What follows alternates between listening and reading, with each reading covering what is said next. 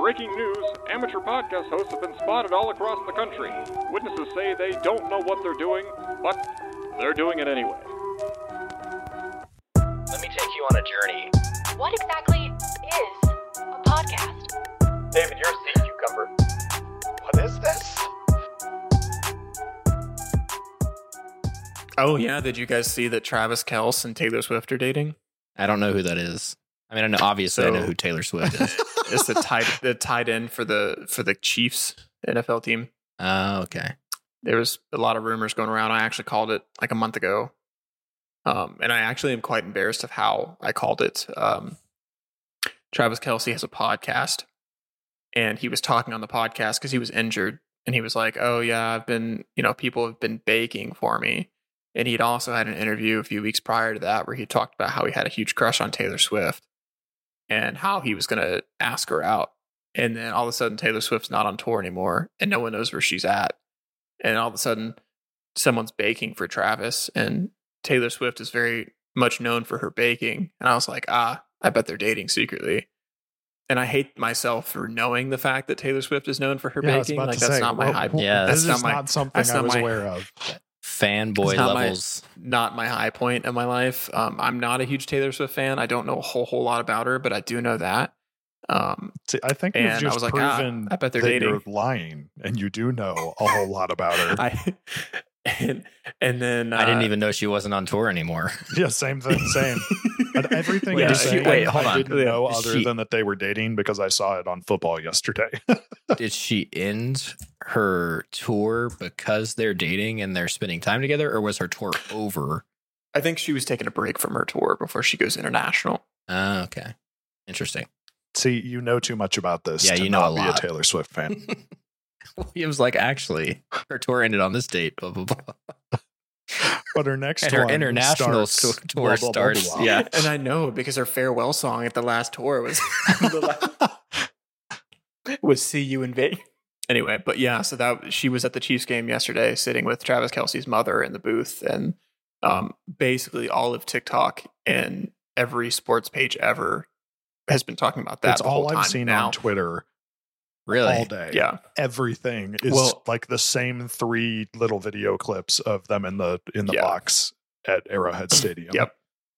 And like the video of them driving away together. And like, it's actually really annoying because I follow a lot of sports pages, especially during like this time of year when college football and NFL is back. And now all the comments are just a bunch of white girls talking about Taylor Swift. And I'm like, okay, good for him. Great for him, actually. Worlds collide. But it's kind of annoying when I'm looking to see commentary on football and all I can see are a bunch of white girls and they're commenting, I shipped this so hard. This is so Taylor coded. And I'm like, what the heck does that even mean? Like, Oh, come on now. You know. What is- don't what does don't act coded like you mean? don't know. no, I don't know what the phrase this is so coded means. Like, what does that mean? Oh, I have no idea. What is I don't know. I was just gaslighting you. I have no idea. I've never heard that before. Is that the new thing? Is that like, instead of goaded, it's coded? Or No, I don't think so. Coded as in like CODED?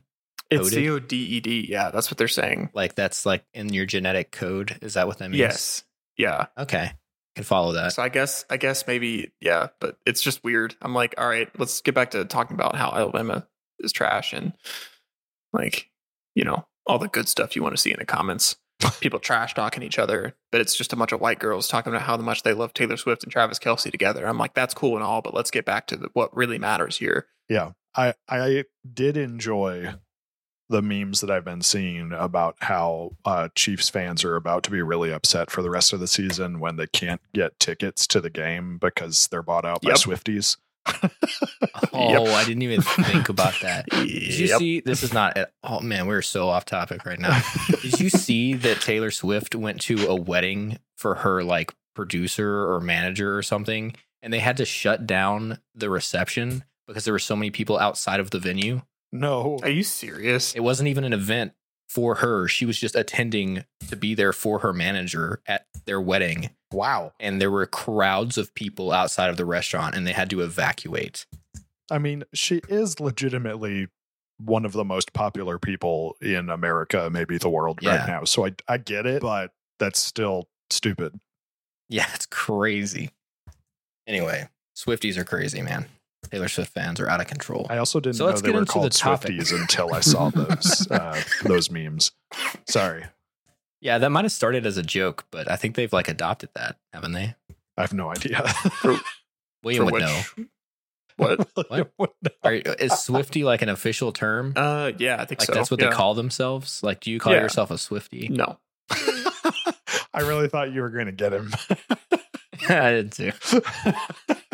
He was like, just had the perfect amount of I'm only partly paying attention face that I thought you Yeah. were just going to get oh, yeah. No, I was. I just I was like I don't know. Yes, anyway. Yeah, you're Taylor coded. Yep, for sure. Yeah. Anyway, so we're talking about a completely different topic tonight. It has nothing to do with Taylor Swift, probably. I was gonna make another bad joke. I mean, she would have been like I'll stop. 5 or something when all this started. So yeah, I hope it has nothing to do with her. Yes. So we're actually talking about the Netflix miniseries called Painkiller. Came out this year, and it is about Football. the opioid and, crisis. injuries around Yeah. football. Yeah. It's about Taylor Swift and her dating the Chiefs. No, it's about the Sackler family, people that popularized and pushed opioids, specifically OxyContin, to the masses in America. And we watched the miniseries this past few days or week or so, and we're going to talk about it tonight. As soon as we get off the topic of Taylor Swift.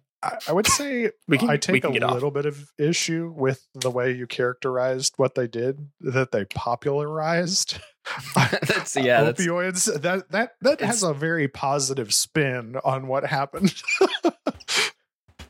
it was not meant to be a positive spin. I apologize, but I can see where you got that. There is a very similar there's a very similar series that was on Hulu, I think, that came out before that David was talking about when we were talking about doing this. Yeah, it's called Called Dope. Dope Sick. But yeah, Yeah. I have And not seen that one. But David, you saw that, right? I have seen bits and pieces of it. My wife watched all of it a couple years ago when Okay. it came out. I think it came out in 2021. Yep. From the little bit that you saw, did you like Dope Sick a little bit better? Was it like, what were the differences that you saw? I didn't see enough to really be able to make that kind of judgment. I know the parts that I saw of Dope Sick were a lot more focused from the perspective of the doctor or a doctor character who was prescribing OxyContin and him grappling with that. That character was played by Michael Keaton. And then there were 3 basic main characters. So it was him, he was the doctor, it was the pharmaceutical rep working for Purdue Pharma that was played by Peter Sarsgaard? His name. No. No? Darn it. The guy who was in Guardians of the Galaxy 3. Will Poulter. Yes. And then Caitlin Dever played a patient who got addicted to it. And all 3 of them, the bits and pieces I saw were very good. After watching this one, I really want to go back and watch the Hulu stuff now, see Yeah. what the differences are. But I think it was just a different approach to telling the story. I mean, because it's basically the same story. I don't know if the characters in Dope Sick are direct parallels to real people, but in this one, it was not, which I actually appreciated. I think that they made these composite characters up for Painkiller, that our main characters all represent many people. None of them are parallels of like a specific person in real life. And that is not a choice that I feel like I see in a lot of these dramatized true stories. They're usually a person or a couple of persons that are being played by actors, but they were real.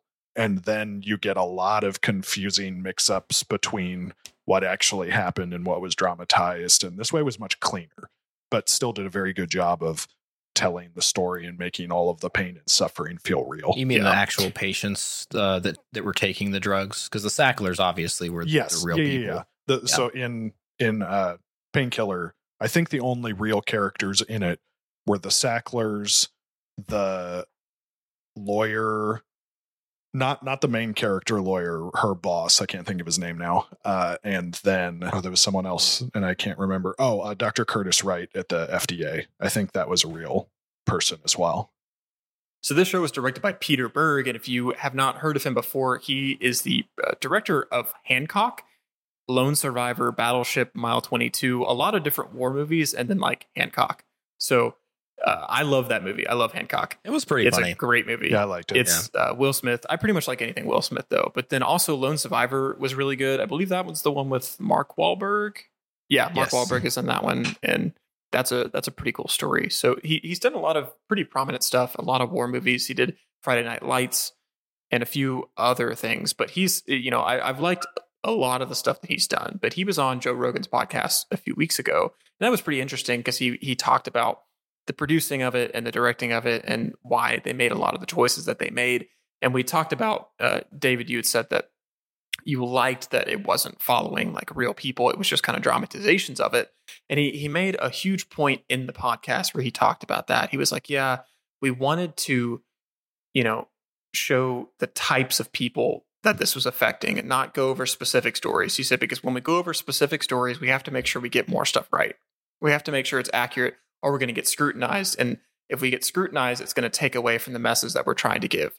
So we chose not to go over real people's stories so that people didn't start nitpicking it and tearing it apart and saying, oh, well, this wasn't true. This wasn't true. This wasn't true. And he's like, we also didn't want to get sued. But he did say that is the reason that they put the intros in, where it's the parents saying, I was just about to talk about that. This is dramatized, but this isn't, and it was them giving their own accounts. And he said that was one of the most powerful things that I think we did with this whole show was we put real people in there, and it's not interviews. It's not, dramatizations of their stories. It's real parents having real raw emotions about their children or their loved ones that have died from the opioid epidemic. And I really loved that. I thought it was a really nice touch because, normally they have like the viewer discretion is advised, like these are dramatized. It's like just the text box, but having actual victims of this going forward and saying, this is dramatized, but what isn't dramatized? The fact that my son or my daughter died from this. And, I thought that was a really cool touch that they put in there. Yeah, that was going to be the next thing I brought up. That was actually, so as I was watching the show, I was making notes for myself. And that was the very first thing I wrote down at the first episode, was that I loved the way they did that, because it served both functions that those little blurbs at the beginning try to serve. And both functions were much more effective.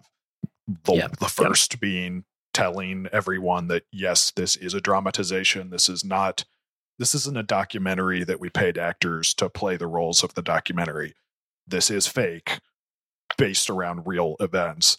But the second part being that it did really hit home the emotional truth and pain surrounding these events. And it was very well done. I was pleasantly surprised when I got to the second episode and it happened again, because I initially thought it was just going to be like to start the series. But when it happened every episode, I thought that was also a fantastic choice. I was going to comment on that, because a lot of the time when things like this are made, they'll sometimes put that maybe at one episode, like the first episode, but also sometimes they'll just put it at the ends of the series where they have like credits rolling, but then you have like real stories that kind of play with the credits. Right. But the fact that they had this at every beginning of every episode kind of primes you when you sit down to watch this, because maybe like us, most of probably all of us at least watched a few episodes at a time to get this done so that we could do this podcast. But a lot of people aren't going to be binge watching some stuff like this most of the time. And so if you come back to a show like this, you're like, oh man, I really like this show. I can't wait to watch the next episode. That's the very first thing you see is the real people that lost their loved ones. And you're like, okay, I'm primed. Like, I know what this is about now. And I know that this isn't just for my entertainment. This is like a message that they're trying to send.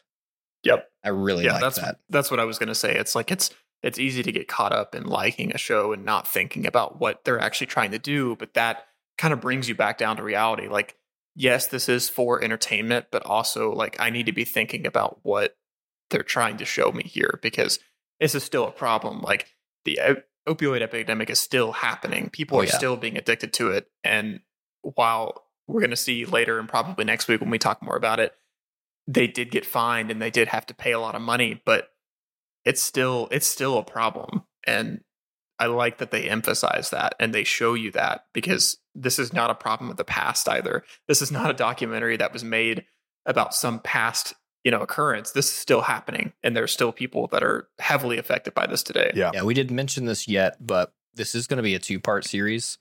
This particular episode, we're going to be talking about the show itself, the dramatization of everything, as well as, how we liked the characters, how the director did, how the writers did, et cetera, et cetera. This is the entertainment parts of the story that we're reviewing. How did the creators of this show do? How did the actors do portraying these fake people that represent real life people, as well as the Sacklers and how the actors did with that, et cetera, et cetera.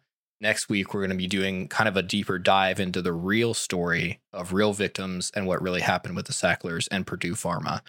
Kind of just a little bit more of a deep dive on the actual story and how it played out and how it's going still. Yeah, it's going to be difficult for me throughout this episode to not end up throwing in stuff that should go in next week, and I have to keep checking myself. Like, no, remember, this is a movie review.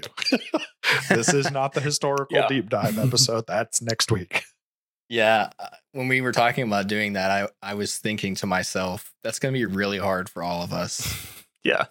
Because really, our only assignment this time was watch this series. And normally it's, hey, let's compare this and let's do some research on what really went down, if this was based on true events, etc. But yeah, we are trying our best to stick to the review of this show. Yeah. And I'm sure we will mess up as we go through it, but we will be certain to anything we say this week, next week, there will be deeper information about it and what we're researching here. And I think it really is appropriate for us to break it up into 2, because this is such a dense amount of information and such an important topic, and something that took place over the course of like 30 years and we're still dealing with. So I think having it broken up is the right call. Just, dear listener, be patient with us. Thank you. Yeah. Well, what did you guys think of Uzo Aduba? She was amazing. Oh, she was fantastic. Was one of my favorites. Yeah, she did really well. So what was she? She was like a FDA investigator. Is that what she was? What was her actual she job worked title? For the U.S. Department. The word just left me. How do you say it? The phrase of her title. It's not the U.S. Department of. She was like the part of the prosecutor's U.S. Attorney's office. The U.S. Attorney's office. Thank you. That's it. Yeah. Okay. She was an investigator for the U.S. Attorney's office. Yeah. Yeah. She is one of.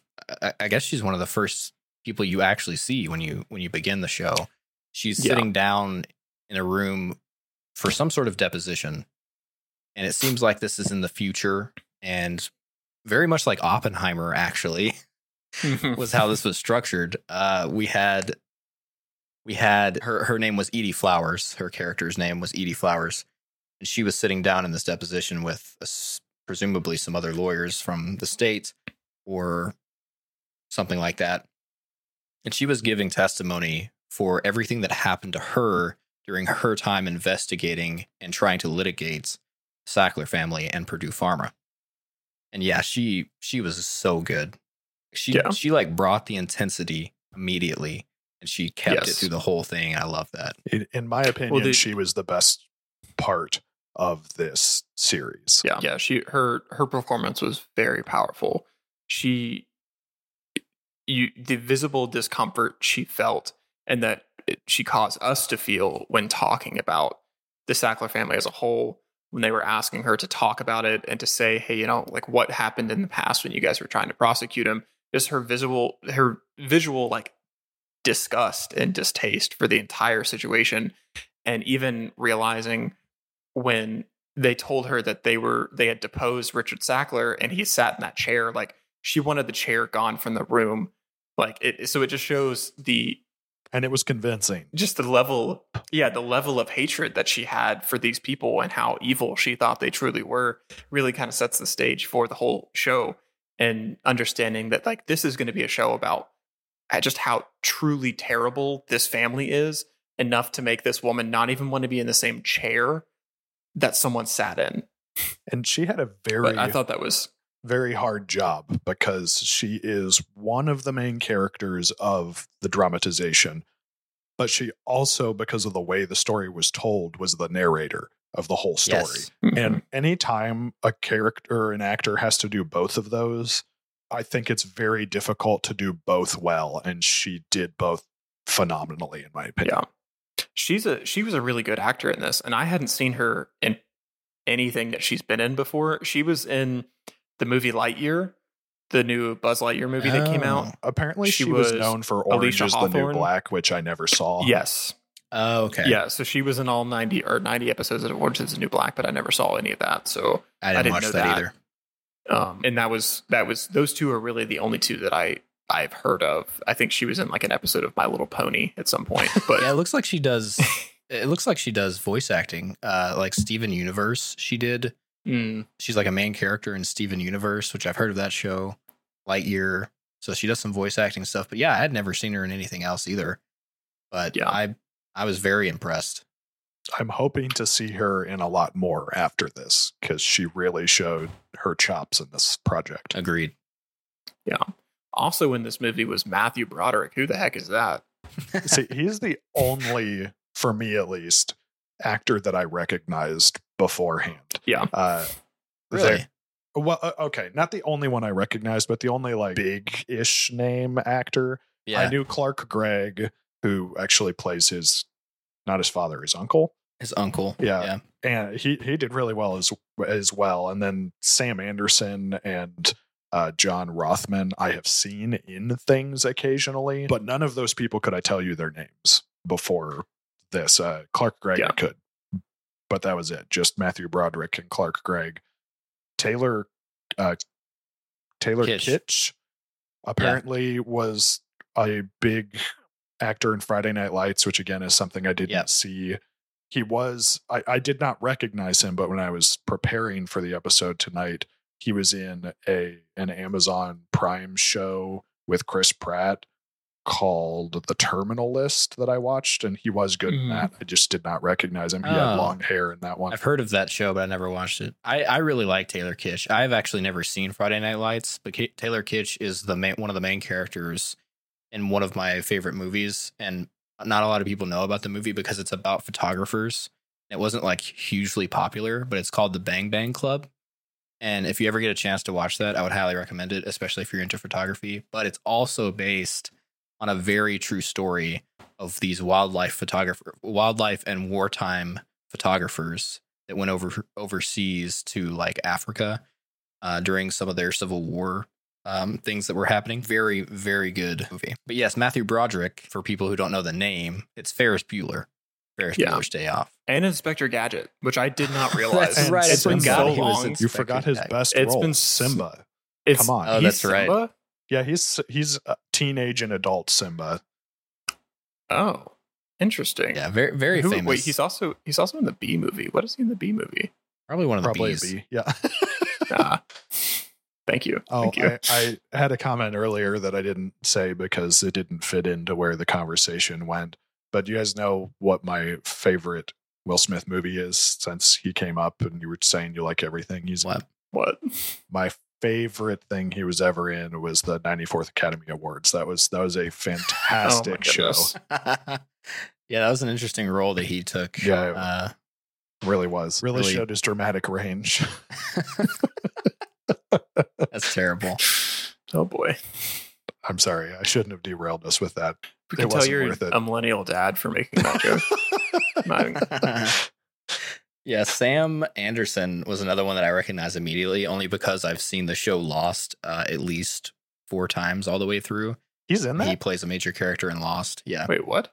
Also, why have you Sam watched Anderson. Lost 4 times through? Oh, he's the He's the guy that was married to the. Yeah, Rose, it was like a husband and wife. Husband. Yeah, Rose's Yeah, husband. okay. I can't remember his name at this time, but yes. I didn't even put that together. Wait, Rose's husband. Isn't Rose the main In character? Lost. The main female character? No. That was Kate. Oh, you're right. You ready for some Lost trivia? Throw anything at me, brother. Why have you watched Lost 4 times? I don't know. I have a thing for Lost, man. It is a great show. I don't care what people say about it. I with know. the ending? I know people hate the ending. I didn't love the ending either. You mean, but it's still you were a great okay show. with it? No, but that's Well, literally the only thing that's not good about it. The absolute chokehold that the show Lost has on like a certain group of people is actually insane to me. Yeah. You can't say that's the only thing it has wrong with it when the whole show is a mystery building up to the reveal at the end, and the reveal at the end is utter garbage. That means the whole show is bad. All right, we're not getting into a debate on Lost right now. I will give up the debate if you admit that you're wrong. Ooh. Conflict. So most of the other characters in the show, Painkiller, which is what we're talking about tonight, I didn't recognize any of the other actors from anything huge. I saw a few people that I maybe recognized from little smaller roles, but those are the main big names, I think. The lady, the sales lady, her name is West Deshovny. Such a punchable face. I did not like her at all. Wow. Terrible thing to say. Wow. Well, it's not something that an actor can control. What but is you her know how face. some people just have like a punchable face? Like she had one, and it kind of ruined every scene she was in for me. That's a terrible thing to say about a person. You have very interesting opinions about things like this. Sorry. Sometimes you just say things and I'm like, wait, did that really just happen? It did. It just happened. And I meant it. I didn't realize this until, again, looking this up, but she is actually David Duchovny's daughter. The name sounds familiar. Who is that? He is in a lot of stuff. He's from the X-Files. He's the Mulder in the X-Files. Oh. But I mean, she's a Nepo baby. Things. That's just like the one. Another reason not to like her. Just another Nepo baby out here. Sorry. Sure. I'm sorry. Are you taking on the role of Julia this evening in her absence? Yes. Yes, I am. So Painkiller is kind of broken up, it seemed to me, into like 4-ish kind of lines to follow. We had the deposition with Edie Flowers. We got to see kind of behind the scenes with Richard Sackler, played by Matthew Broderick, as well as the broader Sackler family and kind of the behind the scenes plotting that they were doing. We had Taylor Kitsch's story. He played a character named Glenn Krieger. And then we had the Pharma Girl saleswoman story with Shannon Schaefer, played by West Deshovny. She's the one William wants to punch in case you get for lost. some reason, William wants to punch a lady. I don't know. It's because of her face, apparently. Apparently. She also sounded weird, too. But keep digging, bud. Keep digging. I'll hop off. So William didn't like that character, which is very clear. I did not. No, it wasn't the character. It was the actress. Right. Well, I didn't really like the character either, to be honest with you. I like the concept of what they were doing. Her recruiter / mentor in the Pharma Girl program. Loved her. Really? I'm kidding. I'm kidding. Anyway. I knew you were going to say that. She was another one that I had seen before, but I couldn't place. And she was in the first season of Jack Ryan.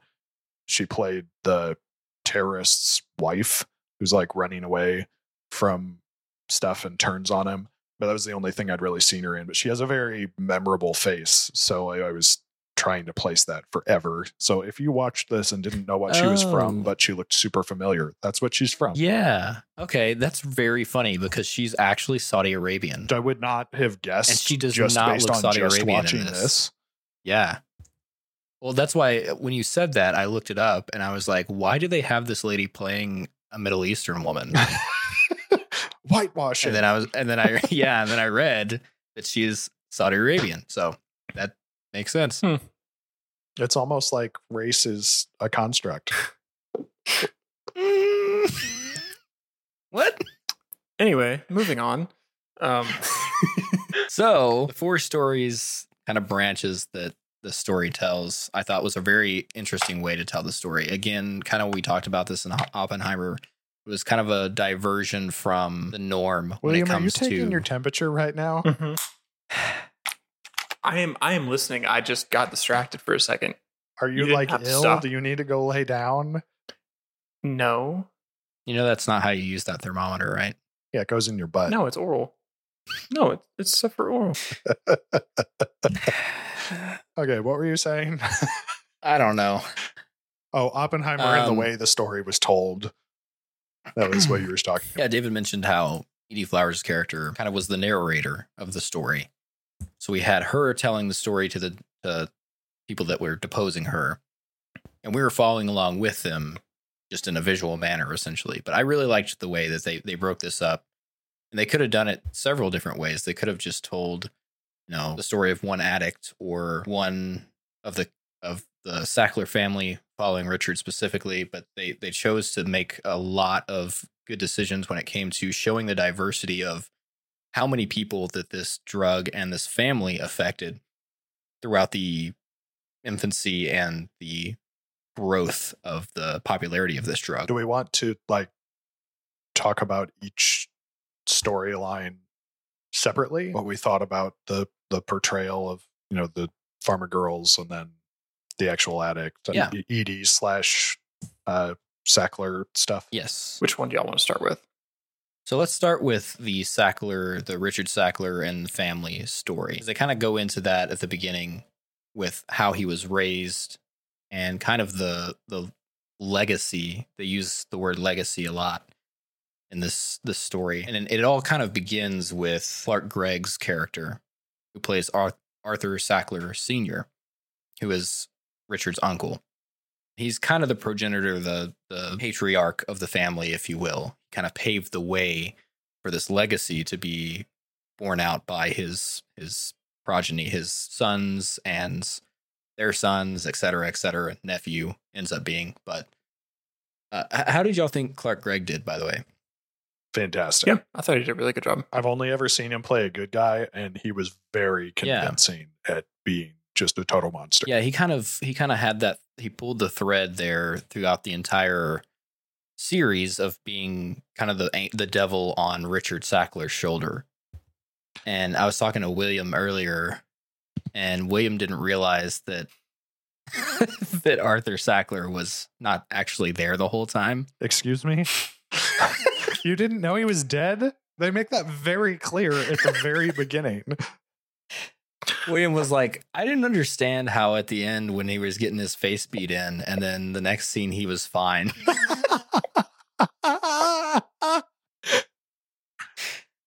Oh man. Sorry, William. I had to throw you under the bus a little bit there. So that was so funny after to that me. comment, now in your opinion, William, does Jackson have a punchable face?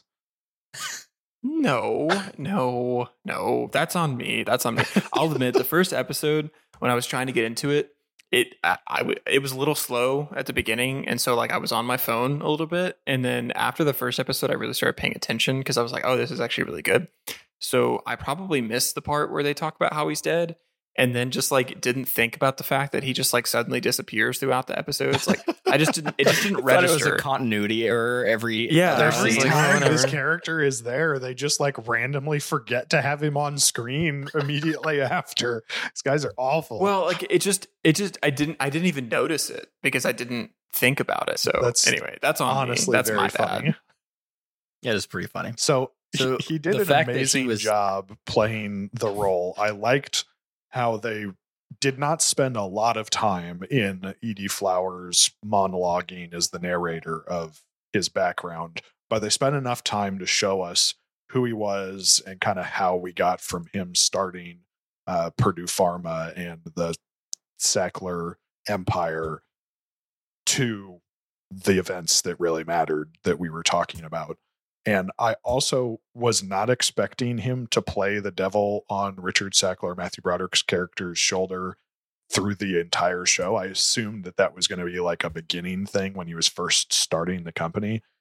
But I liked it. I thought it was a good choice. And even though this is one of those areas where it's good that they said this is a dramatization, not based on real things, because they would have been eaten alive for that if they had not been super clear. But it was good. I mean, because it really did do a good dramatization of that conversation we have with ourselves that everyone has with themselves in their mind all the time. And a lot of times the other side of the conversation takes up the role of someone that you knew that was influential to you. And so it made sense for it to be his uncle who started the whole thing. Are you saying you also see and hear disembodied voices and see past loved ones that have passed on? No, I don't hear and see them, but they do punch me in the face a lot.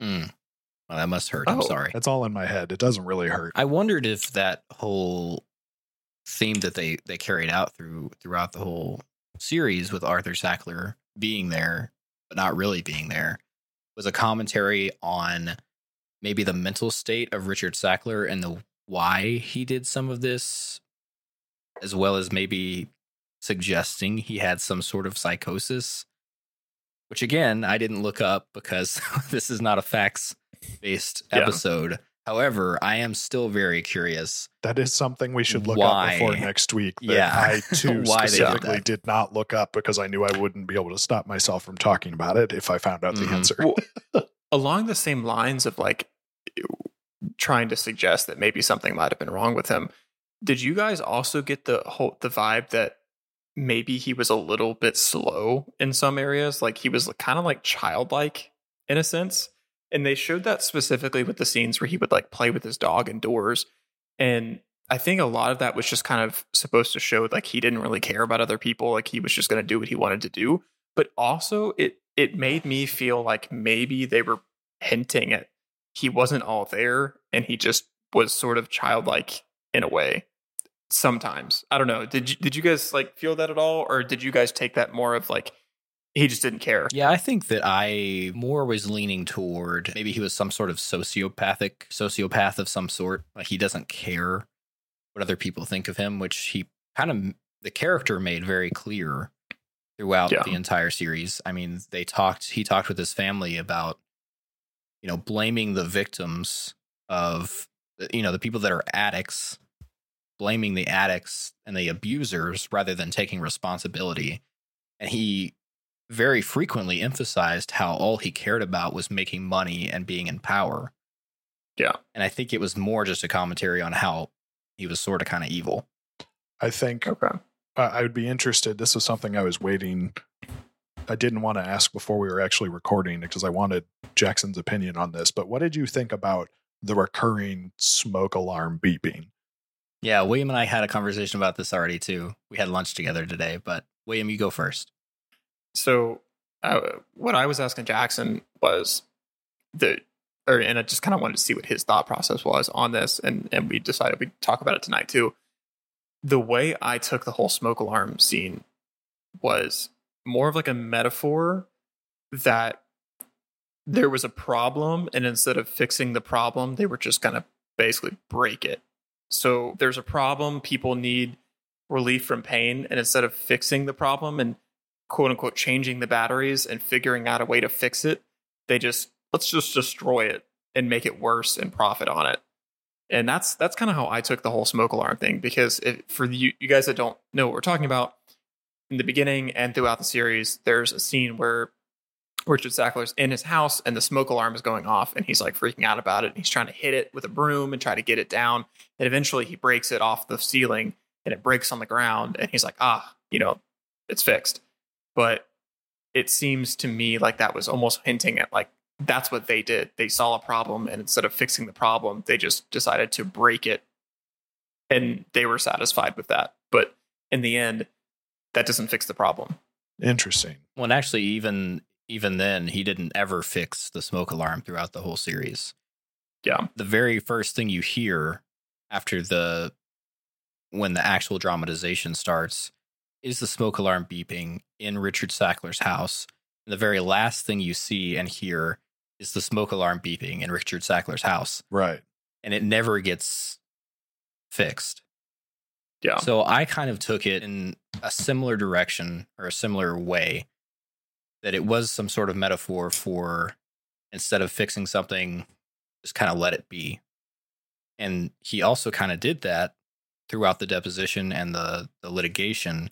He sent his other people to do the thing while he just kind of sat around and made the big decisions and did the parties, etc. But also, to me, the smoke alarm beeping and echoing through that gigantic, obviously expensive house was kind of a metaphor for how lonely he might have been. He had one of his helpers in the first episode. He was getting up on a ladder by himself or a chair or a table trying to hit one of the smoke alarms, one of the many smoke alarms he had in his mansion, because he thought that was the one beeping. They get it off the ceiling. Well, it turns out that's not the one that was beeping at all. And the servant, the butler or whatever he has helping him with the house, who never shows up again in the series, by the way, says, I'll get it. I'll find it, blah, blah, blah. Well, they never find it. And then we have many shots throughout of Richard Sackler sitting alone in his house, sitting alone in his living room, sitting alone eating popcorn at his dining room table by himself. He's swimming alone in the pool, which had a fireplace by it, by the way. That was an Awesome. sweet pool. And all he has is that beeping and that devil on his shoulder in the form of Arthur. And I think, honestly, it might have been a jab at him by the filmmakers of, you have all this money, but you're still alone. Yeah, it could have been. The only other thing that I thought of, and this might not be correct. I mean, the concept you guys are bringing up after you went through it seems almost more valid than what I'm about to say, but I'll throw it out there in case anybody else thought this as well, was that maybe it was representing his conscience that he was ignoring the entire time. And I say that because I believe the beeping happens throughout the entire timeline of his story. So when we first see him, he's old and the beeping is happening, and that's with the ladder thing and the butler, servant, helper, whatever that Jackson was talking about. But then when we go back in time, when Edie Flowers takes us back in time throughout different parts, it happens randomly. And also when there are other people there in his house, which would have been his father and his uncle, Mortimer and Raymond, they don't hear it, but he does. They don't really mention if the servant hears it or not in the first scene, as far as I'm aware. But anyway, the fact that it kept happening throughout the whole saga made me think that maybe this was supposed to be a metaphor for his conscience, that he was ignored. Yeah, it could have been a little nagging annoyance that was his conscience. That's a good point. Saying like, you shouldn't be doing this. Shouldn't be doing this. Shouldn't be doing this. Something like that. And that's why then at the end, because again, it's out of order. The end is actually the first scene we see him in the entire show when he's old and he busts the one that he does get. And the beeping did stop then in that moment. It just then shows up in lots of other things. So I was thinking maybe that was post everything he's caught. He's having to deal with the consequences, and he finally just totally gets rid of the conscience entirely. Says, okay, whatever, and just breaks it. Oh yeah, I like that. The strategy that he came up with, I won't talk about this a lot because this is going to be important next week as well, but the strategy he came up with for how to deal with the bad press that OxyContin was getting, which was blame the victims. I actually wrote it down, his quote. Hold on, I thought I did. Yeah, okay. So his quote was to back law enforcement and hammer the abusers. And the line that they were going to use was, the abusers aren't victims, they are victimizers. And the total twisting of perspective that is what he did, both in this fictional dramatization and then also reflecting on my life and the people I've talked with and growing up during this whole time period. That was, by the time I was old enough to understand, that was the default thought process for a long time, until probably pretty recently, which was that this isn't the drug company's fault or anyone's fault except for the person who is the abuser, the drug abuser, and that they are not a victim. They are making victims out of their whole family. And holy cow, and I haven't researched this yet, but if that really came just from him, This wasn't like a team PR effort at Purdue Pharma when all this happened. Talk about one person changing the way that society views something in such a significant way. I mean, that kind of mind blowing. It was genius and it totally worked, but it was horrible. I mean, one of the worst things about this, probably the worst thing about this, because a lot of the other problems could have been dealt with a lot sooner had not society bought into the idea that the people who were dying from this were the problem, not the victims. Yeah. And I'm sure we'll probably get into a lot of that next week as well. But that was a pretty crazy change in the whole dynamic of things. Yeah. A horrible narrative to be pushing. Yeah. I do hope that he is not the origin of that. I hope that was dramatized. I don't know. Would it be better for it to come from one person rather than a team of people, or like a team of people at this one company? I don't think better. It would be cleaner either way, but it would be a lot neater for me to be able to just direct all of my frustration and hatred at one person as opposed to this amorphous blob of PR mess that is probably likely. So we'll see. That needs to be something we come back to next week when we have more solid information. So William, I think you should talk about the Pharma Girls and Shannon Schaefer since that was your favorite character. Yeah.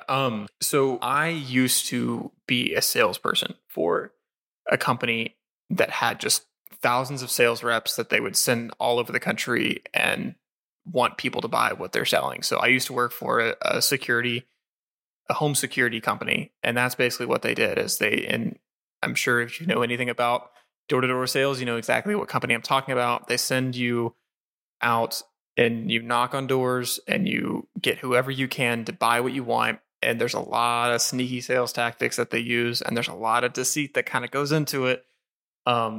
Because the goal is just to sell as much as you possibly can. And there's a lot of incentives to sell. And there's a lot of incentives to sell in any way that you can possibly sell. And that includes... William goes up to the house and be like, throws a brick through the window. Hey, I see you had a broken window there. Yeah. You know what? Basically. Prevent that. Some security. Well, even in terms of like, if you notice that this person has family, you know, maybe emotionally manipulate them into thinking that they need to have a security system. Talk about statistics of how many families, you know, lose loved ones from robberies or like attempted, like, you know, like that kind of stuff. Just kind of sleazy sales tactics to get people to get what you want. And this is what we saw with these saleswomen. It's like they find the attractive women that they want to go in and basically seduce these doctors into giving people these drugs. And what they showed in the show was like, we want to incentivize these doctors not only to buy these drugs to give them to their patients, or to, well, not to buy them, but to prescribe them, but to prescribe them higher doses. And so this is what they kind of emphasized throughout this whole thing was like, they're telling these girls to go out and get these doctors to prescribe high doses, but they're also telling them to basically lie about the drug itself and make these doctors think that it's safe and encourage them to, you know, give it out more because it's, you know, they kept saying it's less than 1% get addicted to it or less than 1% have these problems, even when they're met with like, that's not actually true. And so they give them these false information tactics to like push out to these doctors to convince them. And it really shows how crazy it was. And they would, you know, they incentivize them with a bunch of sales bonuses and being part of this team and having their own team. And they made it seem like it was just like this fun club to be a part of. And it's the same thing as every pyramid scheme. I mean, it was just another pyramid scheme. And it's the same thing that all these women get involved in. And it is primarily women that get involved in pyramid schemes. It's a lot of married women that are housewives that want a job. And so it's enticing. And there's a huge portion of the population that gets like sucked into these things. And it's like, be your own boss sort of thing. Like, you work for me and then you can have your own team one day and then they'll all work for you. And it encourages people. And in this case, it was encouraging people to promote death, essentially. And it was just crazy. Like they would throw these parties under the mask of helping people, yes, with their pain and taking their pain away and helping them. That's the Yes. worst part. Exactly. And the main character, the Shannon Schaefer, she slowly starts to understand what's going on, and she starts to get more uncomfortable with the situation. And she did in the very beginning as well. So the way that her story arc goes is she becomes this salesperson because she gets recruited because she doesn't have any money and she's looking to help her family out. So she gets recruited by an old friend of hers because she's like, oh, you can make all this money. You can come live in my fancy apartment with me. And so she's like, absolutely, like any way that I can make this money, I'll do that. And she immediately is kind of turned off to the idea because her first like solo sales pitch is to this home doctor, this doctor that works out of his home. And she's going up to him and saying, hey, you should prescribe this to your patients. It's really going to help and change their lives. And he comes out and he like gets upset and kind of rude with her and says, look, you are pushing heroin. You have no idea what you're doing. You don't know the science behind this drug. I would never prescribe my patients this unless they were dying or they have cancer or they're dying with cancer. Like, you don't know what you're doing. You're just some dumb, like, pretty sales girl that they're pushing out to, push their agenda or push their product and bump their sales, and just kind of ripped into her. And it kind of turned her off to it at first. And there were a few more instances like that where like things happened and she was like, wait, like this doesn't seem right. But then she started making the money. And when she started making the money, she started not to care. And then, eventually we see throughout her storyline up. I don't know, not exactly care, but she was willing to not look real closely. Yes. Yeah. And then as the story goes on, she starts to see more and more stuff, and it kind of takes those blinders off to the point where she's like, oh, okay, I can't keep doing this. And there's a scene where she sees her own coworkers starting to abuse the drugs that she's been pushing to help people. And she sees, some of the patients that she has seen in doctors' offices start to abuse them in ways. And it's a very interesting story arc because like she starts off kind of opposed to it, and then she isn't opposed to it. And then the more and more she sees is she's just overwhelmed with evidence that this is not a good thing, to the point where she tries to help the prosecutor, Edie Flowers, like take them down however she can. And so I while I did not enjoy her character, I thought the storyline was good, and it was a very interesting plot to follow. Yeah, that was a really good synopsis of it. Yeah, it was. Thank you. I'll say that was probably my only part that I didn't love Edie Flowers, was that she was so cold and unforgiving with Shannon Schaefer when she turned and started to help. And I understand why. But if there is no forgiveness at the other side, why would anyone ever turn? And so it would, especially because she was trying to get the assistant to Howard Udell turn just, right before that, and it fell through, and she was willing to look past her involvement.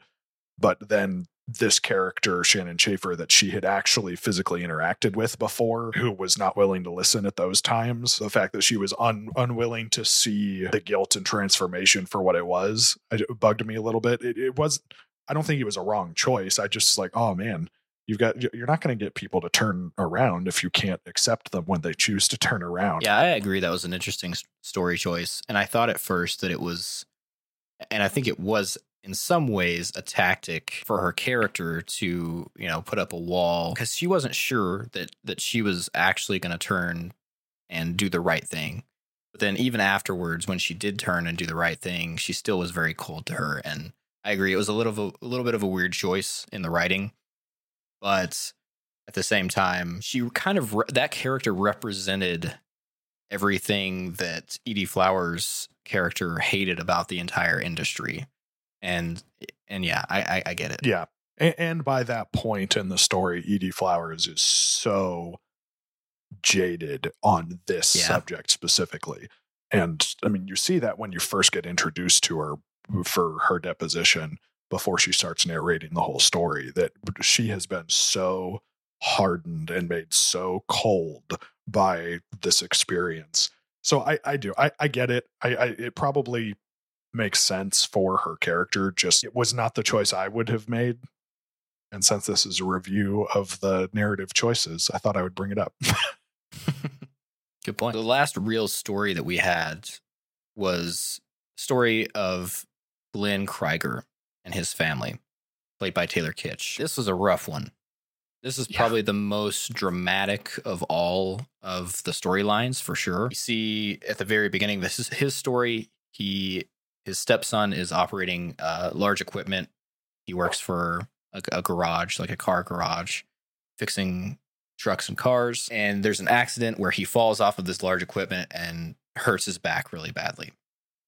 And the doctor prescribes him OxyContin because, and nobody at this point had heard of this drug. It was just at the beginning of this company, Purdue Pharma, pushing this on doctors to push it on patients because it was the least addictive. It was very effective for relieving pain, etc.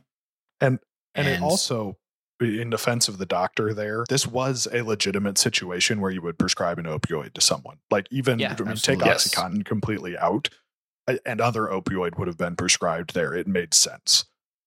Yeah, and the doctor was told, this is the best there is, right, and it's less addictive.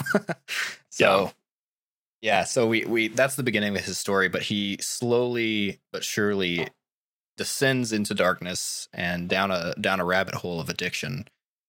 And it was very hard to watch. It humanizes it in a way too, because there was a lot of people that say like, oh, you're only going to get addicted to it if you're a drug addict. Like you're only going to have a problem if you are already a drug addict. Yeah. And that's just simply not the case. And that wasn't the case with a lot of people. And so it humanizes how this happens. And it starts with the small things. Like he needed a higher dosage because it stopped working. And that was kind of how the drug was designed, was to slowly up your dosage. That was one part of the lie that Purdue Pharma pushed. There were multiple parts, but that was one of them, was this 12-hour release thing. And their data even had shown that it really only lasted 8, which meant they wanted more. You wanted to get a higher dosage, and that was a way for them to get more money because they charged by the dosage, not by the pill. And even the higher dosages, you were supposed to take it every 12 hours, and eventually your body didn't, accept it for 12 hours. It went through your system at 8 hours, like David said. And so you would want to take it before the 12-hour mark was up. And the more you built up a tolerance to it, the quicker you had to take them. And so it showed him going through this in such a understanding way. Like this man had just had extensive back surgery, and he's got an hour left before he can take his next one, but he's in excruciating pain and can't do his job. Yeah. And at first he's like, yeah, I'll try. Like I'll wait till the 12-hour mark. And then eventually it's like he gets so tired of being in such large amounts of pain that he's like, I'm just going to go ahead and take another one. Like I'm sure it's going to be fine. And he even says, like, I'm sure they put like a window in there too, where you can take it before, because they have to. And that was one thing that I really appreciated about it, was it showed how it wasn't just drug addicts, that people like that were victimized by this. It was regular family, like people that were, they had regular family lives. Like they had regular lives. The everyman. He is the down to earth, salt of the earth, hardworking, blue collar, relatable person in the story. Yeah. And they did a very good job with his character of showing directly how Richard Sackler's plan that I was talking about earlier about blaming the victims was so inaccurate. I mean, that it worked, but this was the kind of person that he's blaming, that he's a victimizer, not a victim. And yes, I mean, there is personal responsibility involved in all of this. Glenn Krieger's character can't completely be absolved. However, I mean, before this started, he was a small business owner. He and his wife were running this tire and car repair shop. He has a little daughter. He seems to have a good relationship with his stepson, who's a teenager, and that's really difficult to set up. I mean, just everything was like, this guy is a really good, well-meaning guy, and then we get to watch him be just completely destroyed by his experience with this drug, and then ultimately, I mean, destroying the whole family because of what it does to him. Yeah, it was very well presented. The entire time I was rooting for him, and up until almost the very end, I thought, okay, he's gonna get out of this. We're gonna get to the end, and he's gonna be able to break away. Because there was a time where it really looked like that was going to happen, and just didn't. And I mean, this is the story that most directly connected to all of those testimonials at the beginning of the episodes of parents and family members and loved ones saying, yeah, this is dramatized. However, what is not dramatized is my son, my daughter, their experience. And this was most directly connected to that. And it was heartbreaking. One of my favorite parts of the Glenn Krieger story is what I would call the climax of the show. And it was during his detox. And at the same time that this detox is happening, he's trying to do right by his family. He knows he can't go home. His wife is shut him out of the house because he's addicted to these pills. And then we see him make the decision, hey, I'm going to get clean. He goes to his garage. He sleeps on this dirty mattress in this filthy garage, and he's like doubled over this toilet detoxing. I don't know what like a regular detox looks like as far as timeline goes, but for story purposes, and since this is a TV show, it might have lasted a couple of nights, maybe a night, whatever. However, the way that they cut this together at the same time, the Pharma Girl story with Shannon Schaefer being at that huge OxyContin Purdue Pharma party that Richard Sackler has put on for all of his top salespeople. And they've got people dancing on the stage. They have these people dressed as OxyContin pills, singing and dancing on the stage. And at the beginning of his detox, we see Shannon Schaefer finally give in and try OxyContin for the first time. And she does it like in the bathroom. She like takes a line of it because people are crushing it up at this point. People that don't need it, that are not in pain, that are actually using drugs just for recreational purposes.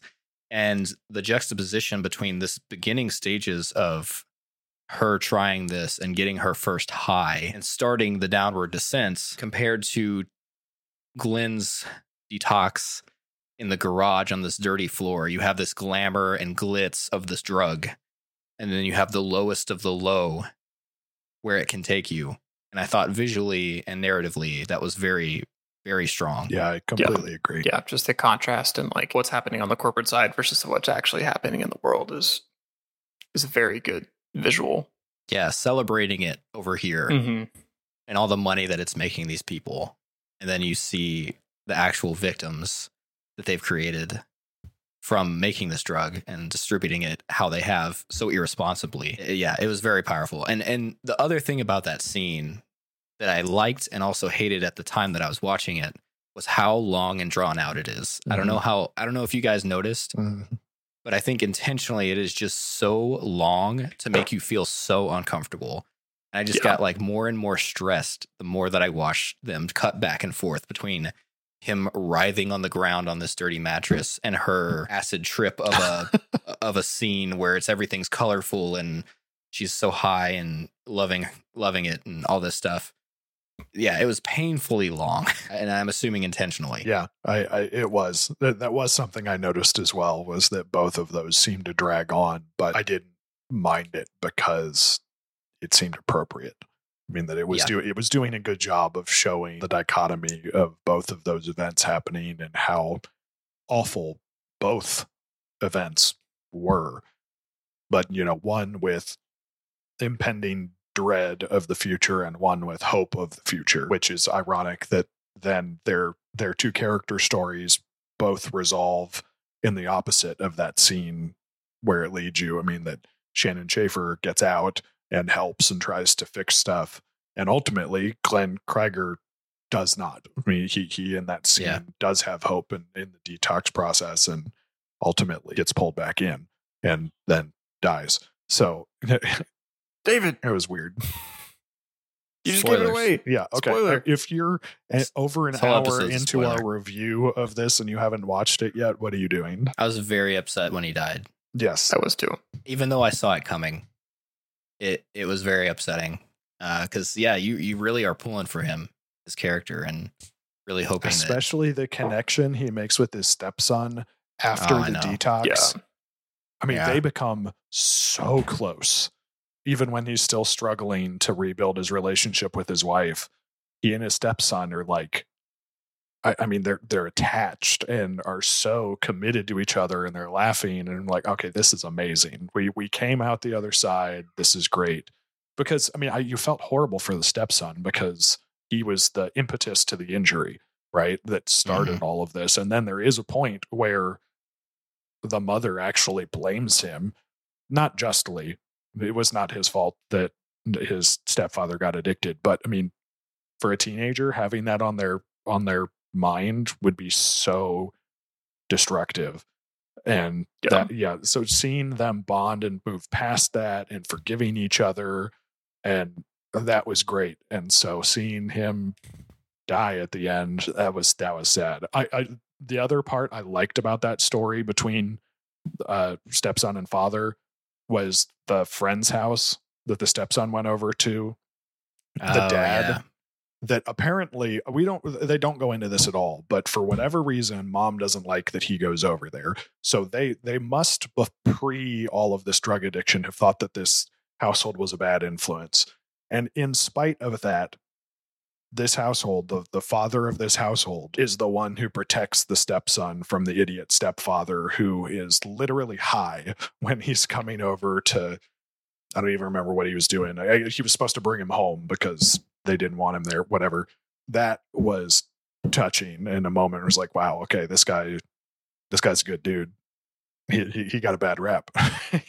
He's actually looking out for this kid that's not even his own. Yeah. Really, the last thing to talk about is the trial scene. I mean, everything led up to this very last scene of the courtroom where they've been working so hard. They've been getting these statements from both victims and Shannon Schaefer and people who worked at Purdue Pharma, and the judge announces the quote unquote sentencing, or the settlement of the whole case. And it's just a devastating blow to both the people that have worked so hard in the show, the characters that have worked so hard in prosecuting these people, as well as like to the audience, because they kind of get away with this. Not kind they of. Pay very I mean they got away pretty much scot free. So they pay a little bit of money. They have to relabel the bottles, and the two people that work for the three Purdue. There were three people. Oh, three, but not Richard Sackler. No, it was the three individuals who were at the congressional hearing and therefore lied under oath. They all that's right, basically got a slap on the wrist, a misdemeanor for that. They got a misdemeanor, but not any of the Sacklers who ran the company. So they have these fall guys essentially that still didn't really even become fall guys since they only got misdemeanors. And the company continued to create this product with very little change to the way that it's distributed or packaged. Yeah. And that's really the resolution of this story. Or now we have the first resolution, because luckily 10 years later, we somehow are able to bring this back again, which is good. Yeah. And we'll get back to this that next week. Yeah. There's like a final kind of title sequence at the end, updating us, the viewer, on what has been going on with Purdue Pharma and the case that is still ongoing, which we will talk about next week, and you'll have to tune into. I will say before we move on and wrap up the episode, the other theme that I really liked throughout this was the corruptibility of humankind. And how, I mean, we follow all these different characters, and I mean, Glenn Krieger's character, I don't feel like he's not corrupted. He becomes addicted. I think there's a difference. Yeah. Shannon Schaefer fights against corruption, becomes corrupted, and then comes back. The Sackler family from the beginning chose corruption and never looked back. The only times that certain members of the family even doubted that choice wasn't because they didn't want to be corrupt anymore, but because they wanted to make the problem go away. Edie Flowers, who is steadfast in the face of corruption and never at any point gives into it, but does lose all hope for humanity throughout the process. And then characters like the other character who is real, Dr. Curtis Wright, that worked for the FDA that also started Oh, out yeah. as a staunch truth seeker who was really trying to do his job and was shown corruption by the Sacklers, and over the course of time he did give in and then was handsomely rewarded for giving in multiple ways. Yeah. In some ways we don't even know really what happened, we just know that he gave in and then stuff changed. And so that'll be something I know I'm going to talk about a lot next week. But watching all of these different characters and their interaction with corruption was very interesting and very well presented. Yeah, we've got a lot to talk about next week too. Yeah. Nah. And I A think whole lot. because of the nature of this story, we don't do the whole fun rating system. We can still rate how we enjoyed the show. But I think because of the subject matter, we make it a little bit more serious. idea. But we still do want to applaud the people who created this show, because they did a great job at kind of bringing to light in an entertainment way so that people will start asking questions and maybe doing their own research on what's actually going on with the pharmaceutical industry and the opioid crisis. And I think that's commendable. So I do think we should still give the show a rating. Yeah. I would give it a 7.5 out of 10. 7.5. Okay. David? I mean, just a rating for how well done it was, how entertaining it was with the combination of truth. I mean, I think I would say for me it was a 9 out of 10. Yeah, the production quality for me was very good. The storytelling was very good. I loved the contrast, like I talked about earlier, with the Glenn story and the Shannon Schaefer story. Just so well done. And all the acting was really great. So I'm probably going to give it like a 8.5. Very, very well produced show. And again, I already said this, but the fact that shows like this are being made in such a way that they're not just for entertainment and it's very clear by the production is very cool to me. Yeah, that's the thing I respect absolutely the most about this, is how clear they were about the mixture of truth and fiction and the gravity that it still holds, even though it's not a direct biography of these characters. Also, one of the reasons I'm rating it so highly is because of the performances by all of the actors were pretty much flawless. I didn't have any problems with the way anyone acted, and I did not see Matthew Broderick is the only big name person on this that I was aware of, and he's basically a comedy actor, at least in everything I've ever seen. He was not Matthew Broderick. I mean, what you think of the goofy Matthew Broderick in this at all. He was terrifying. He did a very good job of not being himself in any way, shape, or form. I agree. Pretty good overall ratings. But you'll have to tune in next week to hear the real story of the Sacklers and Purdue Pharma, because that's what we're covering, and we're going to go into much more detail on the facts of the ongoing case, what happened then, and what's still happening recently. So hope to see you guys there. Hope you guys listen. If you want to get in contact with us, you can email us, info@amateurhourpod.com. You can find us on Twitter, Instagram, and TikTok at amateur_pod. And if you like what you hear us doing every week so much that you want to help us keep the lights on here at Amateur Hour, you can do that over at you can do that over at patreon.com/amateurhourpod. Thanks for listening, guys. Tune in next week for part 2.